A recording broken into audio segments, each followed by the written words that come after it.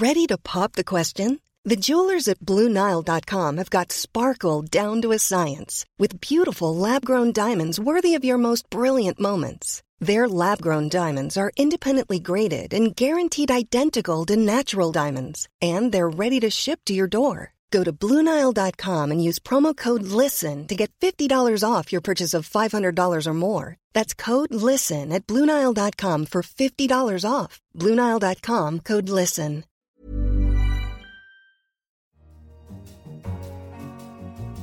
In London, this is The Economist. You're listening to Tasting Menu, a mouth-watering weekly selection of some of the tastiest items from across our coverage. I'm Anne McElvoy, head of Economist Radio. And on your menu this week, why the hometowns of African leaders are raking in Chinese aid.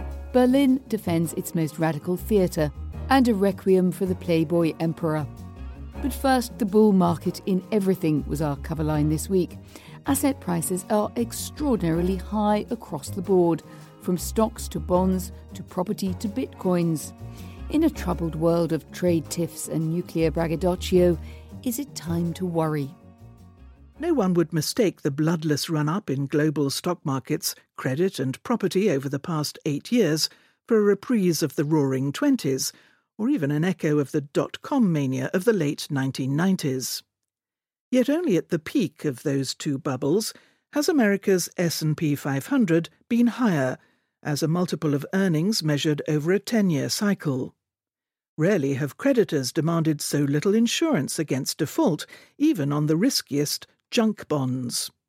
And rarely have property prices around the world towered so high. The world is in the throes of a bull market in just about everything. Sounds promising, so where's the beef? There are two immediate reasons to worry. First, markets have been steadily rising against a backdrop of extraordinarily loose monetary policy.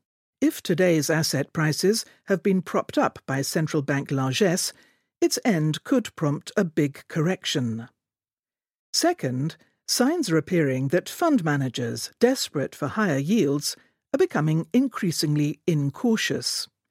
Consider, for instance, investors' recent willingness to buy Eurobonds issued by Iraq, Ukraine and Egypt at yields of around 7%. Asset prices are continuing to rise, in part in response to an improving world economy. More significant still is the behaviour of long-term interest rates. They have fallen steadily since the 1980s and remain close to historic lows. But investors who assume this time might be different are playing with fire, we warned. Many hazards could derail the economy and financial markets, from a debt crisis in China to an American-led trade war or an outbreak of fighting on the Korean peninsula. And when the next recession comes, policymakers have less fiscal and monetary ammunition to fight it than they had in previous downturns. Prudence, therefore, suggests caution. While the rise and rise of asset prices may be too good to be true, the future looks bright for the birthplaces of some African leaders.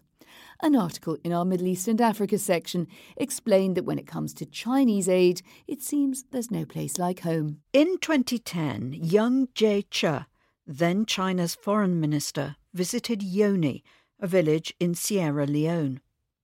Mr. Young had a job to do. Hand over a fancy new school financed by Chinese aid to the local authorities.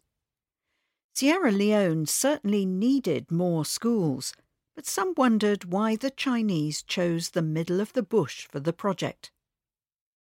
It just so happens that Yoni is the home village of Ernest Bai Koroma, Sierra Leone's president. A curious coincidence, certainly, but it's been hard to say whether anything sinister is going on. Scholars have long had a hunch that Chinese aid could be more easily manipulated than the Western sort, which often comes with strings attached. A Chinese white paper in 2014 stated that the government would not impose any political conditions on countries asking for help. The Commerce Ministry, China's lead aid agency, says most projects are initiated by recipient states. This approach makes aid more vulnerable to misuse by local leaders, say critics. Now, though, data analysis is beginning to lift the veil. China regularly blends aid with commercial loans, confusing researchers. Since 2013, however, AID Data, a research lab based at the College of William and Mary in America, has scanned through media reports to categorise Chinese giving, making it easier to compare apples with apples. And as it turns out, Chinese apples have tended to fall close around the presidential tree. The pundits show that China's official transfers to a leader's birth region nearly triple after he or she assumes power. They got similar results when looking at the birthplaces of presidential spouses. For more on apples and their allotments, head to our Middle East and Africa section. After the ravages of Hurricane Maria, Puerto Rico has been left in a sorry state and sorely in need of aid itself. But in the wake of the storm, destruction and ensuing confusion has hindered that process. Our correspondent Sarah Maslin travelled to the Caribbean island this week and had this report for our Foreign Affairs podcast, The Week Ahead. We're just showing up to Aníbal's house. Aquí viven. Sí. We climb up the stairs to the second floor, where his roof has been stripped off his house, and when I asked him where the roof is now, he said it's in the mountains somewhere. There's also doors missing. The paint is stripped from the walls. Some of the window panes have been peeled away. All of the tiles in the bathroom are shattered in a pile in the middle of the bathroom. It's going to be a while until this house looks the way that it did 2 weeks ago. The Week Ahead is available each Friday through iTunes or your chosen podcast app, so do download it to hear more. Well, back in Blighty, it was a tempestuous week for Britain's Conservative Party. Prime Minister Theresa May is still at the helm of the ship, sailing straight into the stormy realms of Brexit. I travelled to the party conference this week in Manchester for a special episode of The Economist Asks, and it seemed that the waters were particularly choppy. And it wasn't going to be Theresa's day. A prankster handed her a P45, the form used to terminate employment in Britain. He cheekily claimed it was from Boris Johnson, the Foreign Secretary, but Theresa May bounced back quite well. I was about to talk about somebody I'd like to give a P45 to, and that's Jeremy Corbyn. She'd already had unscheduled interruptions from her Foreign Secretary and possibly a pretender to her crown in Boris Johnson. Bojo wasn't underselling Britain after Brexit, and he certainly wasn't underselling himself. We are not the lion. We do not claim, like some others, to be the lion. That role is played by the people of this country. From the croaky melodrama of the Tory conference, we turn to Berlin, where a row has been escalating over the future of Germany's most radical theatre. When is a sit-in not a sit-in? When it's a transmedia theatre performance, of course. Need a little help with that? An article in our Europe section explained. Doch Kunst, or Art After All, read the blue banner tagged to the facade of the Volksbühne, a theatre in central Berlin. It was put up by a group of left-wing activists who occupied the building in late September. They want the theatre to be managed by a collective. The protesters believe their affordable and creative city is being spoiled by callous cultural policies, encouraging gentrification and too many tourists. At the centre of the row is Chris Durkon, a Belgian manager who ran London's Tate Modern Museum before taking over as artistic director of the Volksbühne, or People's Stage, this season. The appointment, announced in the spring of 2015, ousted Frank Kastorf, a famous East German director who had led the theatre to international renown with politically charged productions and generous state subsidies. While some hope that Mr. Durkon brings a cosmopolitan breath of fresh air, many worry that a mainstream gallery manager can know little about life at the raw edges of Berlin's avant-garde. The Volksbühne has taken on a symbolic role in a wider debate over the relationship between art, globalisation and the future of the city. There is no sign that things will get less dramatic. After talks failed, the activists were offered rooms for debates and performances. The occupiers were kicked out by the police. The actors have returned to rehearsals. The activists have shifted their revolution to the square just outside. There they host talks and performances and vow to continue their fight. Over 40,000 people have signed a petition asking Berlin's mayor to renegotiate the theatre's future. The next act has begun. And as Bertolt Brecht once put it, der Vorhang zu und alle Fragen auf, the curtain down and all questions still open. With that still developing, we turn to the evolution of language itself. Writing in the pages of our books and art section this week, our linguistic guru, Johnson, ruminated on a new book, suggesting that language is not just 200,000 years old, but almost 2 million. A colossal claim, and many experts furiously disagree. So what's the verdict? Speech leaves no fossils, so paleoanthropologists have no direct evidence for the emergence of the quintessential human trait, language. Of course, that hasn't stopped scholars from grappling with the problem, yet wide consensus remains as elusive as the evidence itself. On one thing, at least, most agree. Though animals communicate, only humans have true language, with the power to organise complex thoughts into a string of words, often about absent or abstract things. And most scholars also reckon that Homo sapiens is the only species ever to have had such language. They think it must have emerged somewhere between 200,000 and 50,000 years ago. Now one man, Daniel Everett, has made his stand against the crowd. He thinks that Homo erectus, Homo sapiens' predecessor, had something that could be called language, and not just grunting proto-speech.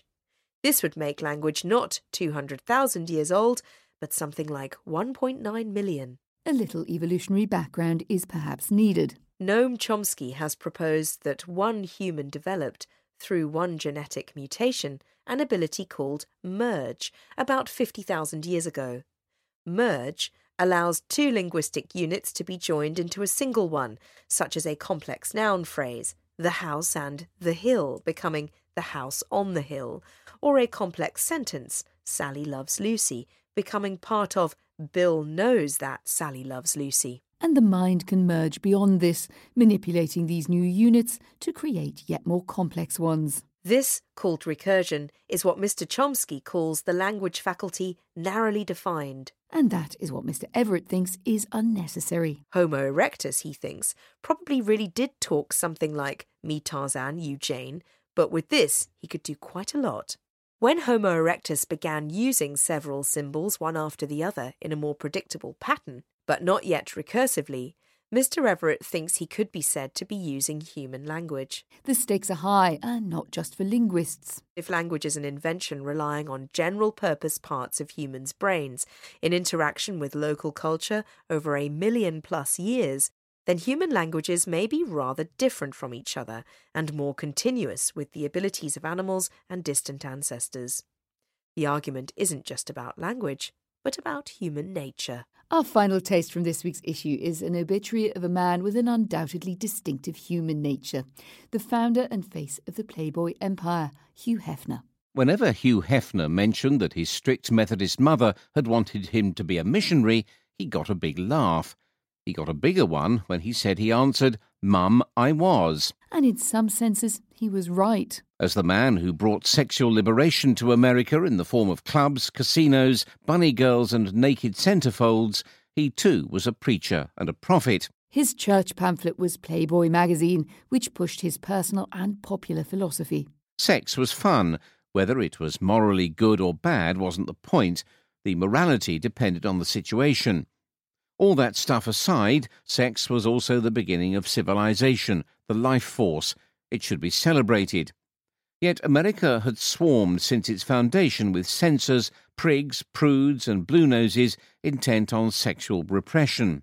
To keep down a natural drive led to deviancy and crime, even witch burnings, even mass madness, at least as he understood Cotton Mather or Catholic medieval Europe.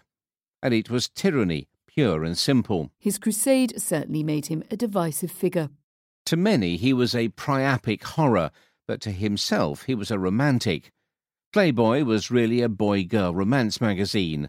The first pin-ups he fell for at 14 were tasteful drawings of nudes from Esquire. But his career was a quest for beauty as well as freedom, he claimed. And Marilyn gloriously topped and tailed it.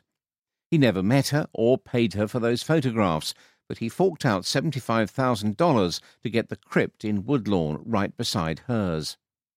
To spend eternity together was the sweetest thought, and she, of course, would feel the same. Gentlemen, gentlewomen, feel free to differ. That's the end of this week's tasting menu. Don't forget you can read all of the articles we've mentioned in this week's issue, and you can find our other podcasts online too.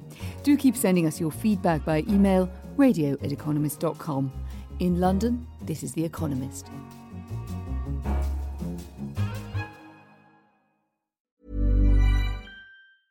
Small details are big surfaces. Tight corners are odd shapes. Flat, rounded, textured, or tall. Whatever your next project, there's a spray paint pattern that's just right. Because Rust-Oleum's new Custom Spray 5-in-1 gives you control with 5 different spray patterns. So you can tackle nooks, crannies, edges, and curves without worrying about drips, runs, uneven coverage, or anything else. Custom Spray 5-in-1. Only from Rust-Oleum.